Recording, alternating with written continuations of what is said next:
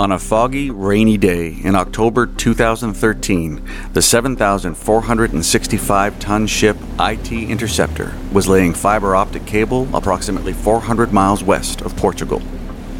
As normal operations and procedures continued on the ship, a young steward, 2 months into his marine career, reported an unusually potent mixture of homesickness and seasickness to the ship's chief officer. This is Legacy Survival Stories. And you're going down, Go down! Legacy Survival Stories. Welcome to the show. My name is Dan Latramoy. I'll be your host for Legacy Survival Stories. We're going to be bringing you a lifetime mariner, Jeffrey Douglas Waters, who is a friend of mine and has been in the marine industry for 30-some years and has recently transitioned to the Joint Rescue Coordination Center here in Canada. His knowledge and his experience speaks for itself, so welcome to the show, Jeff. Thank you. So today, as you know, the premise of our show, of our podcast, is to discuss some real life emergency events and try and put them in context, flesh out all the details of them, figure out what could have been done better, figure out the interesting little bits, and then hash them out in a way that hopefully will be interesting for the listener. So let's start with your story. You came to us with an emergency. Where were you guys at? We were working approximately 400 miles to the west of Portugal. We were preparing the seabed for an upcoming new installation of a cable, and it was going to be going from the UK all the way down to Gibraltar. Okay, so just for clarification then, was this in your days with IT Telecom? It's my days with IT Telecom. Okay, so for the listener then, we're talking about a significantly large cable laying vessel would this be fiber optic? It would have been fiber optic cable. It would have been the IT Interceptor. Okay, right on. So 400 miles to the west of Portugal? So we were out there. We were only going slow. We're dragging approximately 3-ton grapnel behind us, and we're looking for any crossing of cables, anything that's going to damage the cable that we're going to be laying with the main lay vessel, one of the big Alcatel vessels. So Alcatel? Alcatel-Lucent is the largest cable manufacturer in the world. Okay. So most of the phone lines that we're using around the world are made in Calais, France, and it's like a spider web on the ocean floor. So I should have invested in them 20 years ago? Absolutely.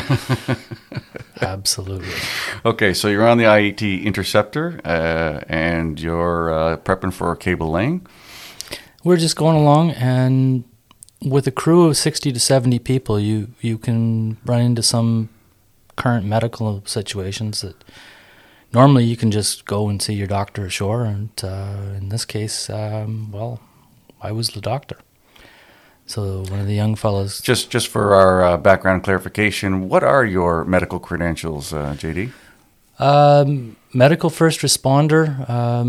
At the time, I also had the 2-week, which would be similar to the rescue specialist course that the Coast Guard uses. Oh, actually, that is a pretty good program.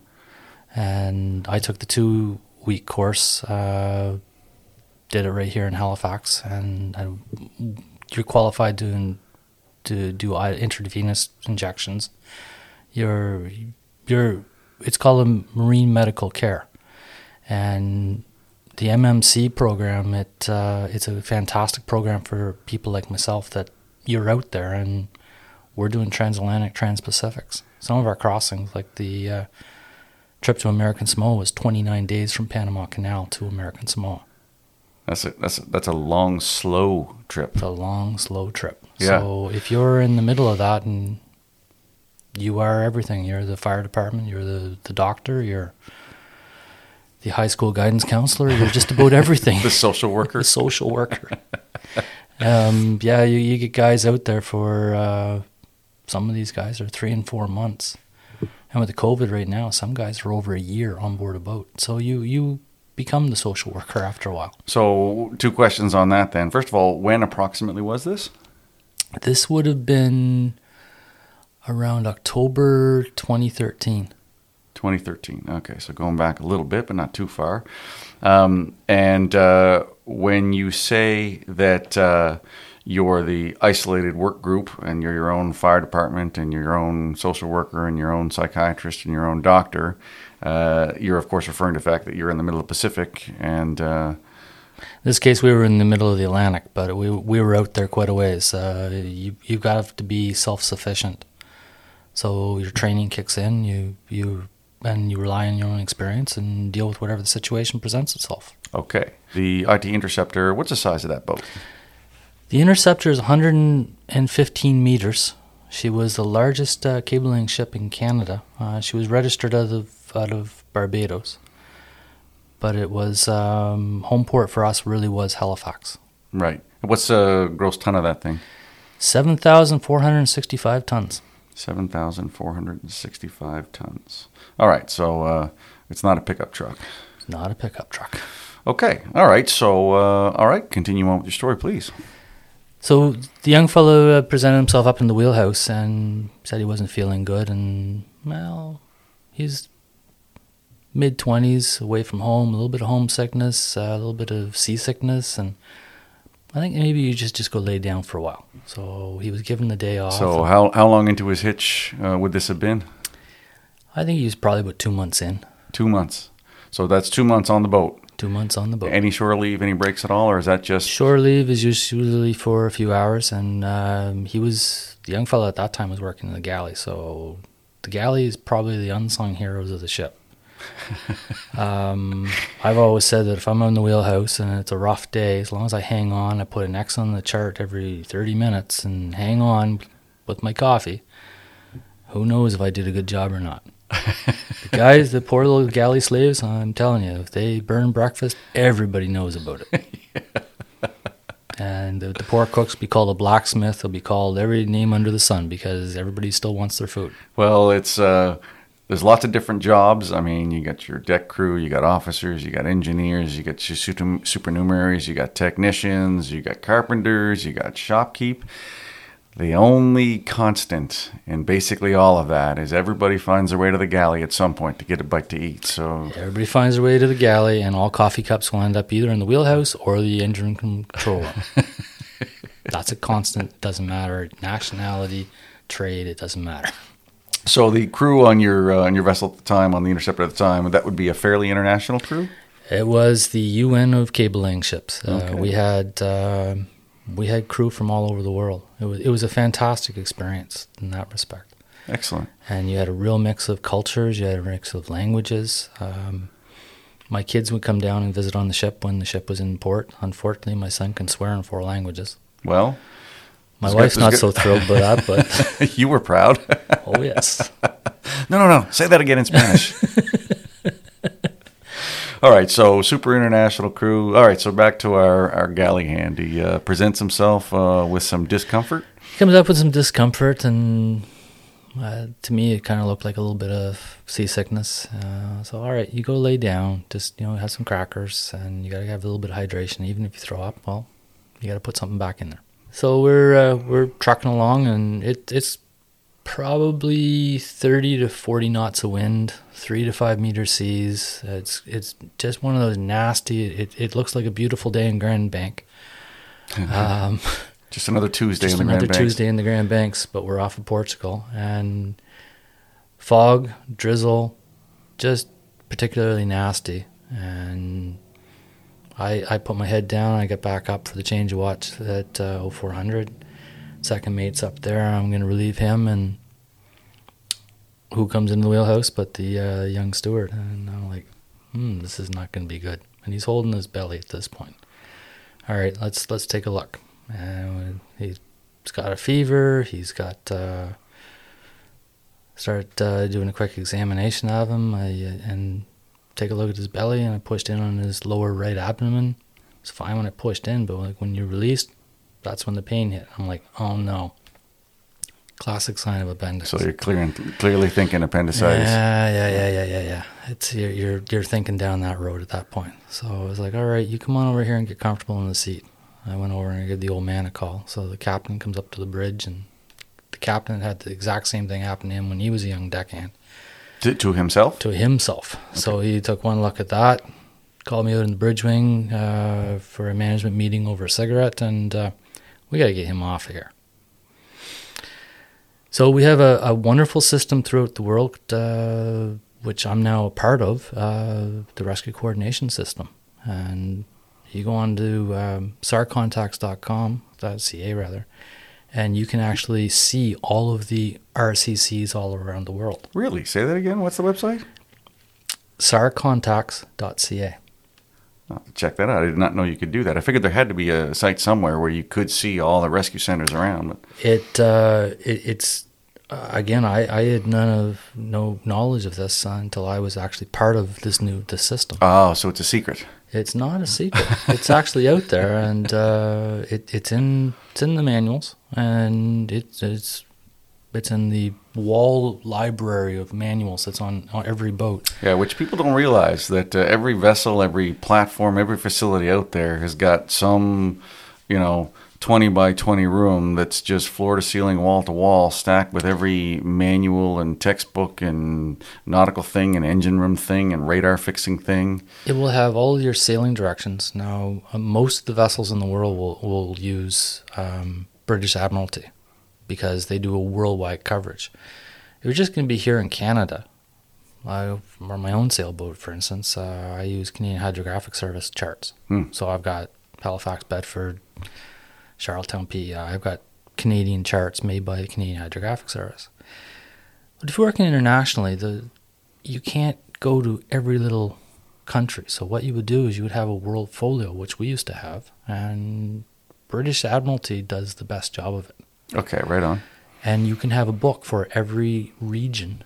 There's one for the east coast of Canada. So I got to ask then, was there a how to fix a busted appendix? Is there a book on that in there? That would actually be down in the hospital because we had a 3-bedroom hospital on board the vessel. Oh, that's good for a vessel. That's impressive facilities. It's international standard. Really?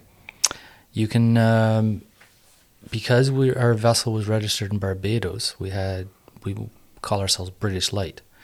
So we would go by the marine guidance notices. So, for instance, on our vessel, the MSN 1768 is a marine safety notice that's promulgated by Trinity House, and they would say, if you have this many crew, this is the medical scales you have to have on board. In our case, we were more than 40 people, so we had medical scales for in excess of 40 people. When does it get to like a full-scale nurse or a paramedic? After 100. After 100. After 100. Okay. Now, in a change that will be coming here to Canada is the MMC, which I had at the time. In Europe... That's your marine medical care, the one you were... Okay. Correct. Yep.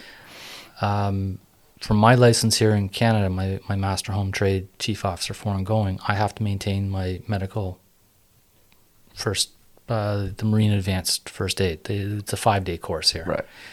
In Europe, for my comparable license, I would have to have the MMC. So chief officers and masters and possibly even chief engineers and second engineers, they have to have the 2-week course.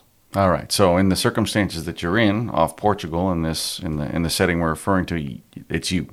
It's me. Okay. All right. So you're having your cigarette management discussion with the old man, the master of the vessel. Right. And you guys decide you got to get him out of there. So at that point, second mate is still up. Normally, your second officer is your medical officer.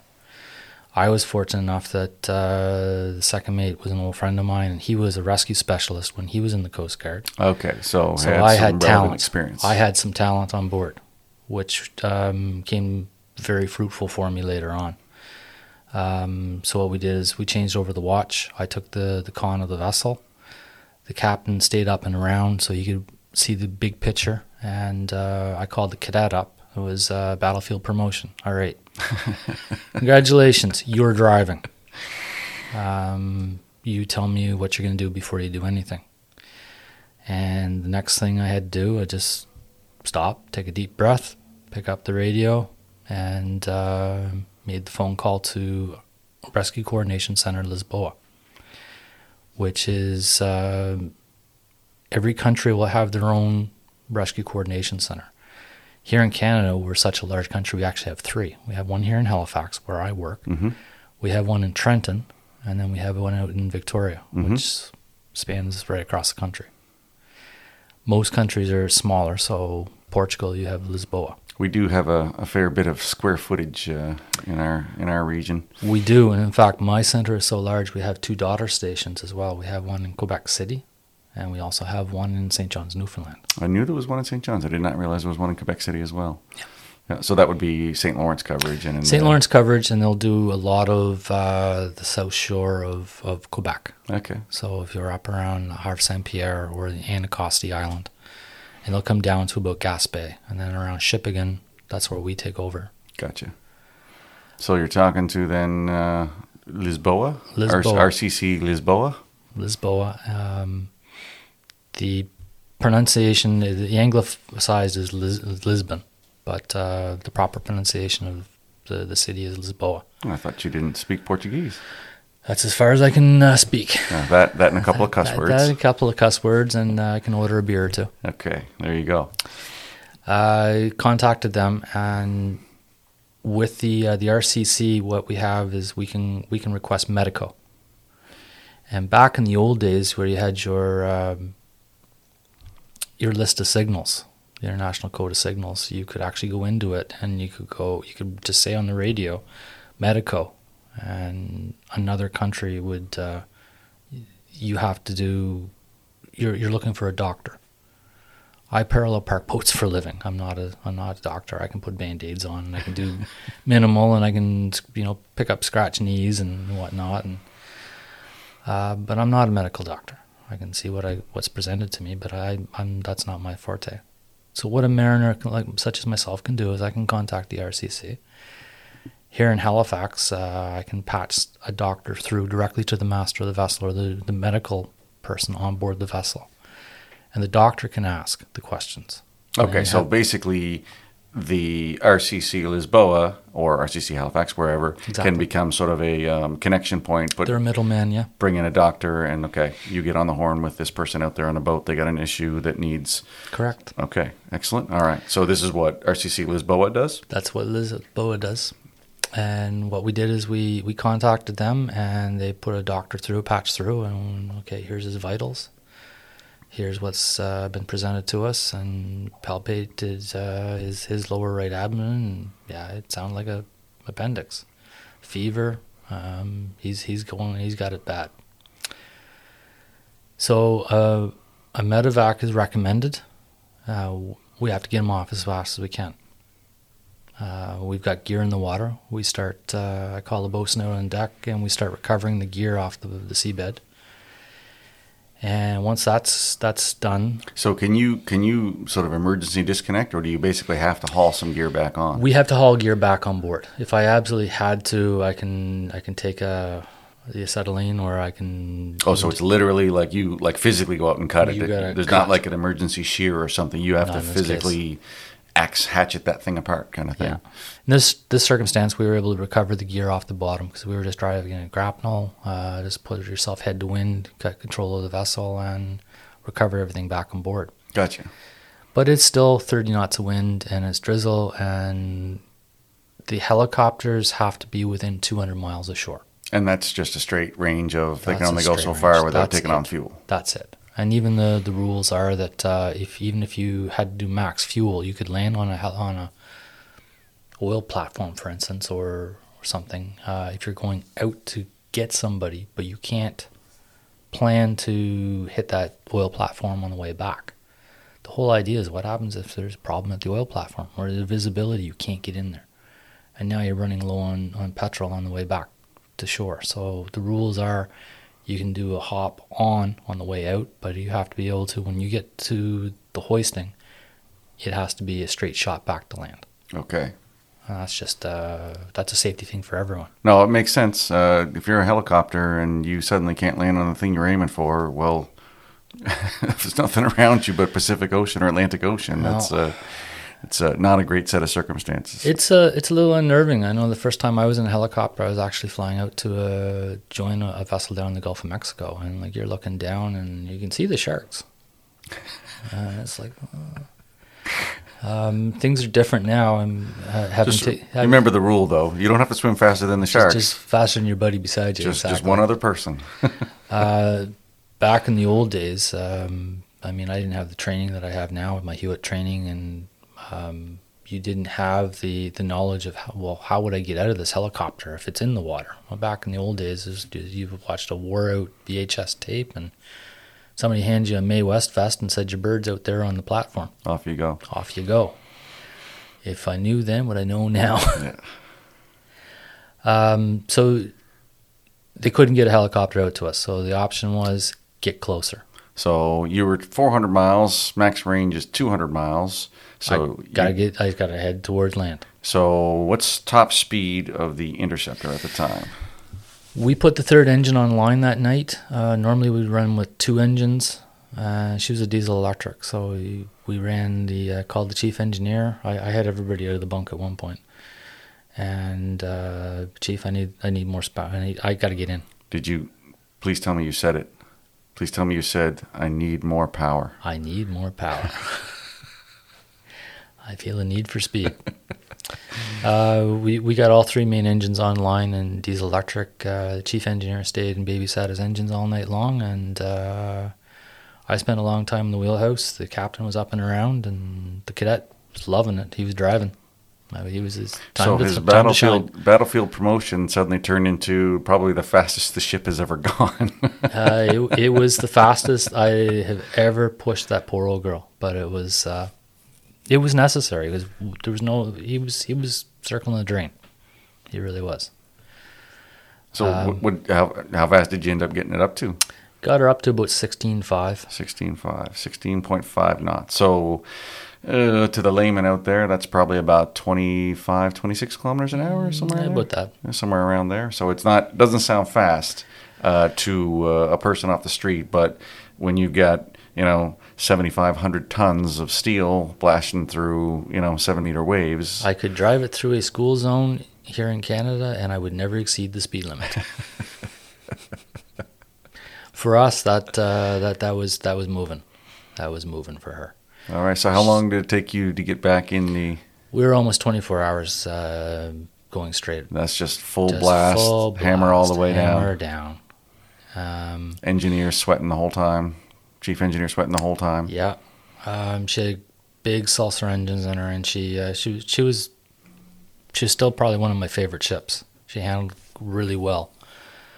But we were running as fast as we could, and we were on a communication schedule, a comm sched with Lisboa. So every 2 hours we called, and we would give the vitals to the RCC, and that would be passed along to the doctor for us on our behalf. So, and what were the vitals looking like? Was it a deteriorating situation? He was deteriorating, and he was going fast. So for people that, and I'll count myself here, that I've done all kinds of first aid training, but I've never had to do anything with an appendix. So what happens there? Like your appendix pops, it goes to crap? It burst.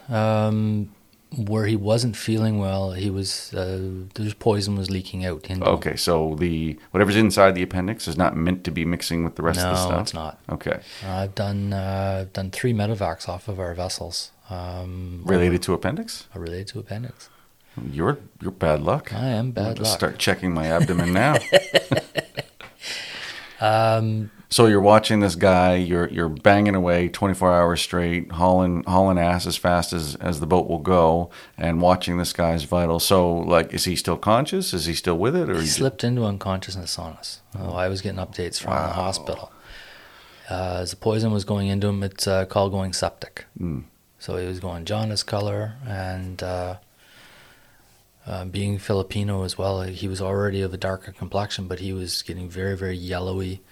Very, very hot and sweaty, and his pulse was rapid, and breathing was wonky. He was going into shock as well. What were you guys doing, sort of treating for shock, trying to keep him comfortable? Did you put him on, like, O2? We put him on oxygen. Yeah. I just put it on low. His body was in distress, so it's like, okay, we put it on low. We had the mask on him. We didn't have the cannulas on him. We just had the non-rebreather on him, and just oxygen on low. and that seemed to help him for a bit. When he slipped into unconsciousness, the next thing was he kept trying to knock it off of him. Really? So he's lying there unconscious, And still, he would try and knock the mask off his face. So to be fair, I have one of those stupid CPAP machines, and I constantly try and tear that thing off. It's no fun trying to sleep with an octopus stuck to your face. I've heard that. I got another story about octopus some other time for you. All right, we'll back burner that one for That now. one, yeah. We ended up having to tie his hands down. Really? Yeah, we had to tie his hands. So this poor unconscious yeah. kid who's on like his first or second hitch out there, he's in there for 2 months, and you're tying him down. So I got his hands tied so he wouldn't. We didn't have him tied down, but we had his hands tied so he couldn't knock the oxygen mask off. We got running along, and then the next problem that presented us, the weather is still crap, and because of the way that the weather patterns go, everything boils up right down by Portugal there. It's one of the worst anchorages that I've ever been in. So if we're looking at sort of a Google Earth map of Portugal there, and coast of it running more or less north-south. When you have weather building up across, like in Halifax Harbor here, it's a small little harbor, so you don't get the fetch. Here, you're getting weather. You're getting the swells. You're coming all the way from Florida. Right, so it's coming right across. all the way across. Oh boy! Yeah. I've spent nights in the anchorage there. I thought we were going to snap an anchor chain.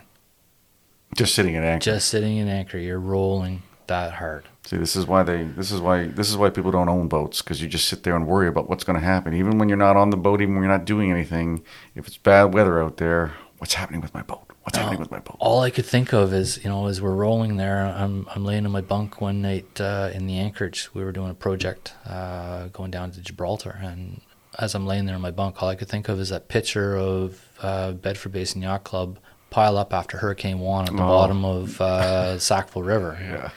Yeah. That's where I keep my boat is, and I was sure we were going to shear off an anchor chain that night. Good heavens. So we started going across, and there's a lot of traffic that goes up and down that area. So all the traffic leaving Northern Europe, anything heading to South America or into the Mediterranean, or anything that's headed for the Suez Canal, goes past Portugal.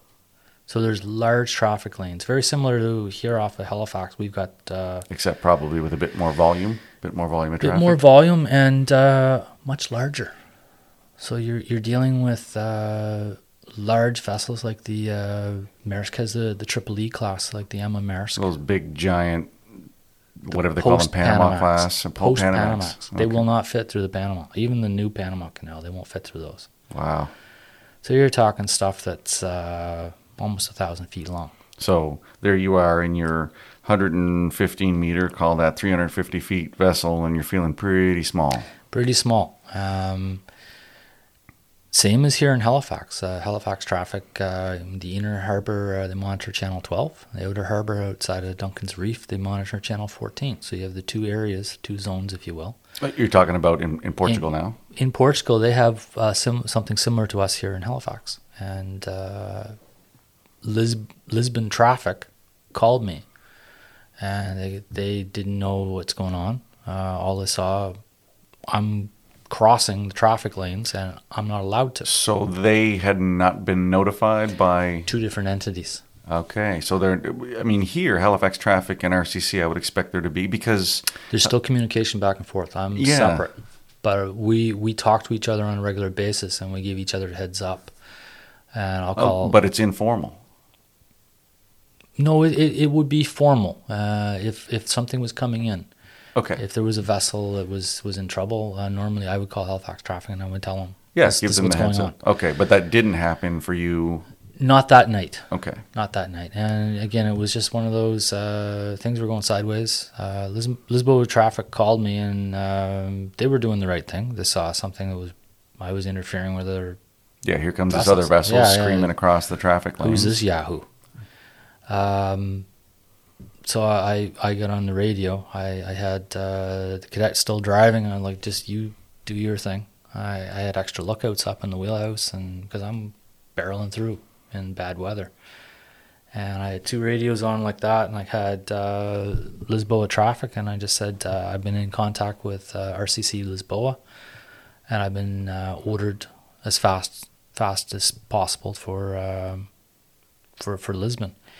And Cascais is just outside of Lisbon, and right around just to the north of the anchorage there. So there's a little place. And they said, well, we'll call RCC Lisboa. And next thing I heard was IT Interceptor. This is the Lisbon traffic. Make best speed for Cascais. We will have everything ranged for you. So next thing finally a little bit of good news. It was good news. They did an amazing job for us. All the stars all of a sudden lined up, and they were calling all the other vessels. I have a medical on board this vessel. Please avoid. Oh, how about that? So once everybody was in the loop, it was just everybody was taken out of our way, and I kind of felt a little privileged. All of a sudden, I've got these big Tripoli container ships, super tankers going around me. They all avoided us. It's just a professional courtesy we'd all do for each other. Sure, but what a great job by the traffic centers in Lisbon to okay, let's take care of this. Let's help these guys out. They got a serious situation here. So they just left us to do what we needed to do, and they called everybody else. And they were a great asset. We still had to do our collision avoidance, and we had to maintain good watch and whatnot. I expect nothing less from a Canadian trained mariner. Absolutely. Anyways, they everybody just went around us. We were watching them on radar, and you could see when we got into about a 10 mile, and they altered. And so, are you all the way back, getting close, into?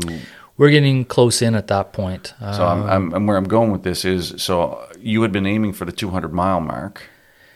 The weather never improved.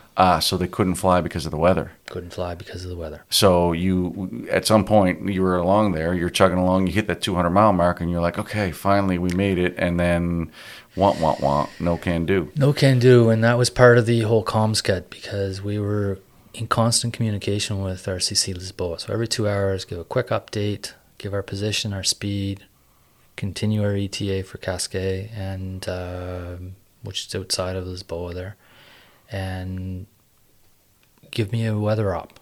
Well, it's crap. It's a beautiful day on the Grand Banks. And even when we got within range, we just kept looking at it. Okay, well, the next 2 hour notice. And then I was like, yeah, this is just not going to happen, because the diminishing returns, how fast can the boat get in, as opposed to... Yeah, and at some point, it's not safer and better to use the helicopter if it's only... Yeah. No, you're putting those other guys at risk, so it's just a diminishing returns at that point. It's okay, well... Do we send the chopper up there and we save 20 minutes? So you've been blasting full steam, flat tack, all engines maxed out for 24 hours to get to the 200-mile mark. The weather sucks. Well, we actually, the 24 hours got us right into Lisbon. Okay, we passed. We blew right through it. We got to the 200-mile limit. Sorry, we can't do anything. All right, we'll just keep coming. So every 2 hours, give a check-in, a ComSCAD, and here's our position, here's our speed. Weather, no, not today. All right, so now you've crossed through the traffic. You've got the excellent help from the traffic services in Lisbon. They've directed everybody else to kind of steer clear, let you guys do your thing. So now you're coming screaming into. We're coming in hot and heavy. We're coming up to the anchorage, and we're all up on the bridge at that point. The young fella at this point, he's unconscious. The second mate and the third mate. And the bosun, we had a real cagey bosun, and we ended up... When you say cagey, do you mean like in the wise veteran savvy, or the salty, unpleasant sort of cagey? Yes. Bosuns have to be that way. They don't get... it's part of the checklist. Okay, copy that. He could do rope work that was just absolutely phenomenal. And he made a bridle and whatnot, and we rigged stuff up, and he got all hands up on the upper deck, and we ended up rigging up block and tackles. I just told him what I wanted, and he's like, "Okay, Chief." That's all I had to worry about was he said, "Okay, Chief." I stayed up in the wheelhouse, and he did his thing. He had a block and tackle rigged up. The only way to get him off the boat, because they were going to send a cutter out to us. So, okay, so at this point, the helicopter is not in play anymore. No It's not longer an an option. So now they're going to send a smaller boat out to you, and now you got to transfer what functionally is an unconscious individual. person. So you put him in a stretcher, presumably. We had the Stokes litter basket, the wire cage, and we had a couple of floats on either side in case he didn't make it onto the boat.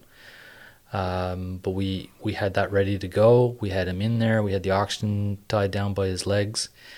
What are you using to get it over the side? Do you guys have a crane boom or something on board? Well, that's where the deckhands came in and the KG boats. Okay, here's where your nifty KG boat work goes, or your rope work. All right, okay. So we had block and tackles rigged up on the deck above the gangway, the pilot door. It's the door on the side of the ship that you put your gangway to come on and off. So again, for frame of reference here, the side of a ship, the freeboard of the Interceptor would be, and I've seen it, but if I'm going back, you got to be 50 feet. You're about 50 feet, yeah. Okay, so that's if a person's looking at the ship, when you look up the side of the ship to where sort of you can see a person, and it's not just the hull of the ship anymore, you're talking 50 feet-ish.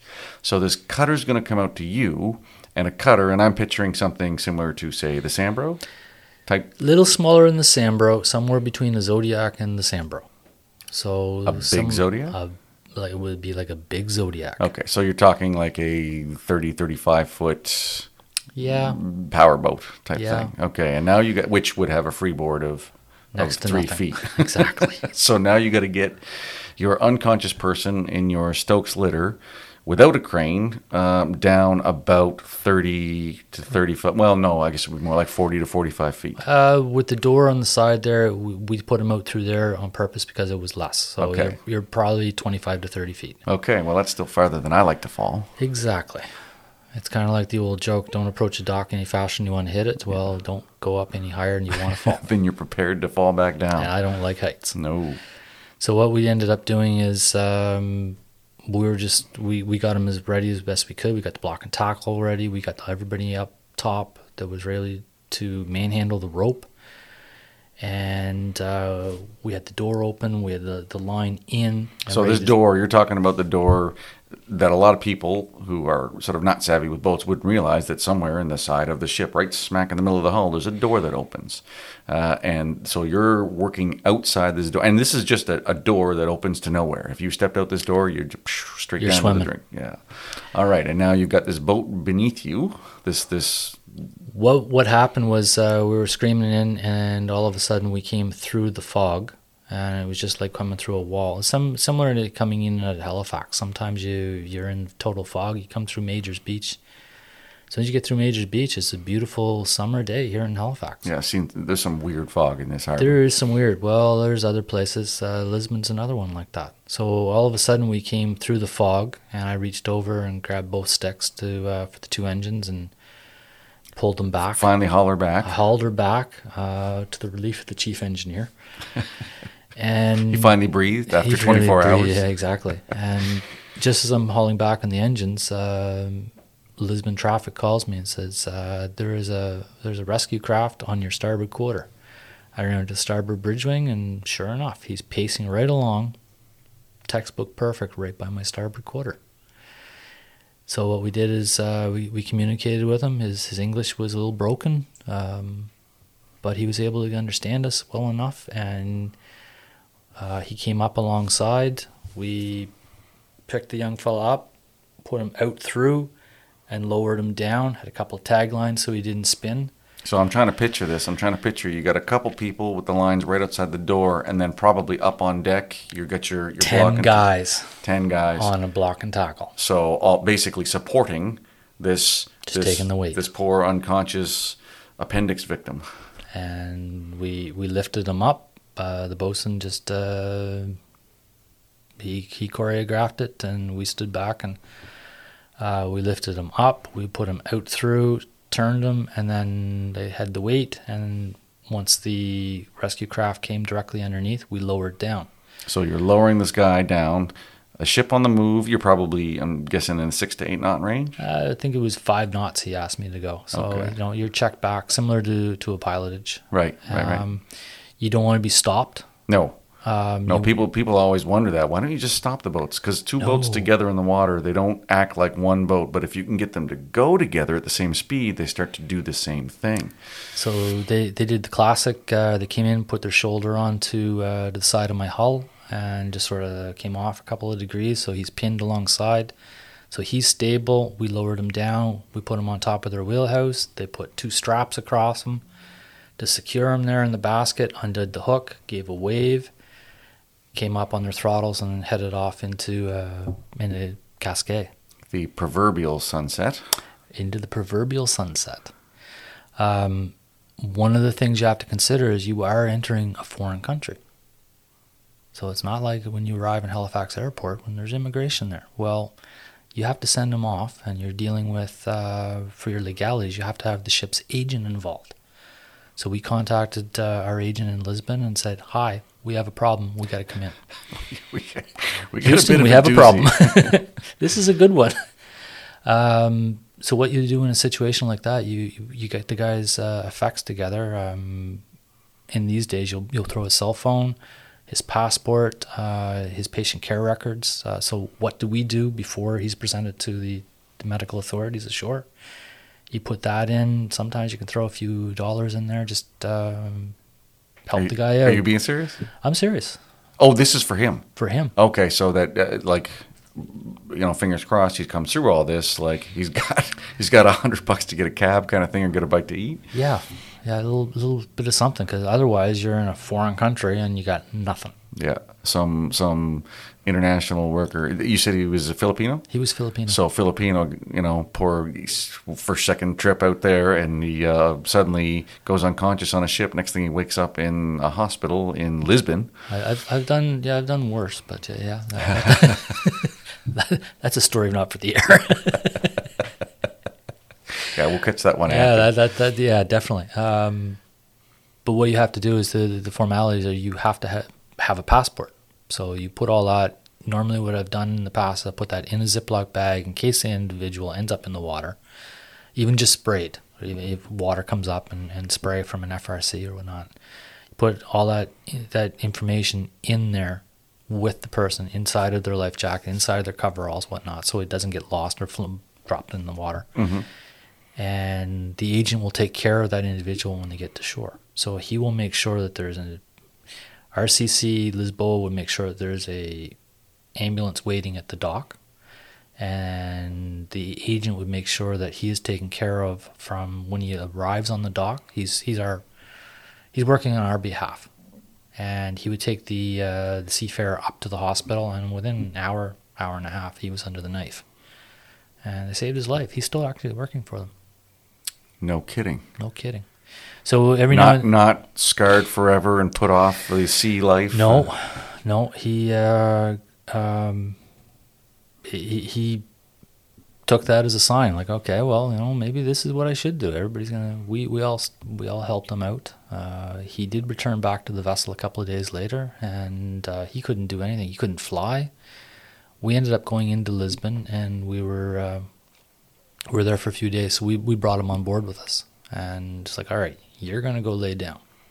You can't fly. You can't lift anything. You can't take your gear. You can't do anything. You just take your time. And we took him up for his outpatient visit and whatnot, his follow-up, and brought him back to the boat. And we all took turns. I mean, I was helping clean. I started as a steward in the galley back in the late 80s, so I grabbed him mop and broom, and we were all helping our buddy out. Sort of covering off the duties. Because, as I said, the galley slaves, they don't get a break. No, and when you're on, people forget this too. It's not going to sea is not like sort of a 9-to-5 type job. When you go out there, like these people are around you all the time, all the time. Like there's nowhere to go. You can't just you know what, I'm gonna screw off and go to a movie tonight. Like everybody is on that boat together. So there's a certain amount of, and you don't like everybody either. So it's a lot like family. Well, yeah, it is. My grandfather was a sea captain, and some of the sage advice that he gave me over the years, one was that you're going to make friends very quickly on a boat. You're going to make enemies even faster. Good tip. Truer words were never spoken. So yeah, if you get into a disagreement, back when I was on tugboats and whatnot, if you got into a disagreement with your roommate at as you're getting up, going on watch, you go out and work together. You've had breakfast together, you have lunch together, and then after supper you clean up together, and you're still kind of salty with each other. Well, guess what? You're watching a movie together. You learn to get along with people. Yeah. At the end of this all, how long does the Interceptor end up staying? So the vessel you're on, how long does it end up staying in Lisbon? How long are you there? We were probably 4 or 5 days while we were in Lisbon. Okay. We were in there. We did. We took an opportunity to do a crew change, and we were able to get our seafarer back with us. Lisbon was really cool. It was my first time to Lisbon. I got to, as a navigator, I actually got to see the tomb of Vasco da Gama. Some aspects of this job is kind of cool. Well, yeah, you end up with this sort of, I won't call it a vacation, but forced downtime? Sometimes. Yeah. So, once you got all your work and whatnot done, we would rotate out, and I got to visit a little bit of the city. Parts of the job that I've had I sailed for 31 years. I've gotten to see some really cool places. I missed it, but the crew opposite, they were in Jerusalem, but they were in Haifa, Israel on Christmas Eve. And Wow. The boys went to Jerusalem on Christmas Eve. Wow. Been to some other places. I was in North Africa. North Africa during Ramadan. That was another interesting experience. Oh, I imagine it'd be amazing. Walking around with some of the guys brought fresh dates on board the boat. And So everybody had to go to the bathroom a lot? Not long ago. Yeah. You had to go to the bathroom in shifts or what? Well, that was Brazil after eating the iguana. Okay, well, we have reached the end of the proverbial journey that Jeff has taken us on. So we started off 400 miles off Portugal with a homesick, possibly seasick, relatively new worker who 24-ish hours later was having his life saved in Lisbon after what sounds like an incredibly intense ordeal. Redlined engines, helicopter attempts, and vessel transfers, and block and tackle with an unconscious person over the side. Just you never know when the phone rings when you're in your day room. You just never know what's going to happen next. Oh, that's fantastic.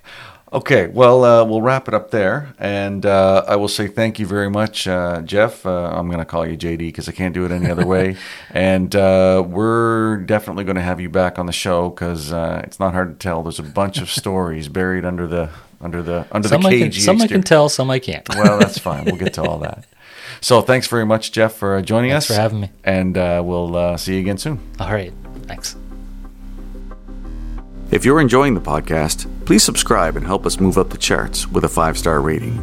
We like comments and reviews, so we'd love to hear from you. You can find us on Apple Podcasts, Spotify, Amazon Music, Stitcher, and almost anywhere you can find podcasts. If you've got an interesting story, or think you know someone who'd make a great guest on the show, please reach out to us at legacysurvivalstories, all one word, @gmail.com. You can also find us at legacysurvivalstories.buzzsprout.com. Hey, you're going down. Go down. Legacy. Survival Stories.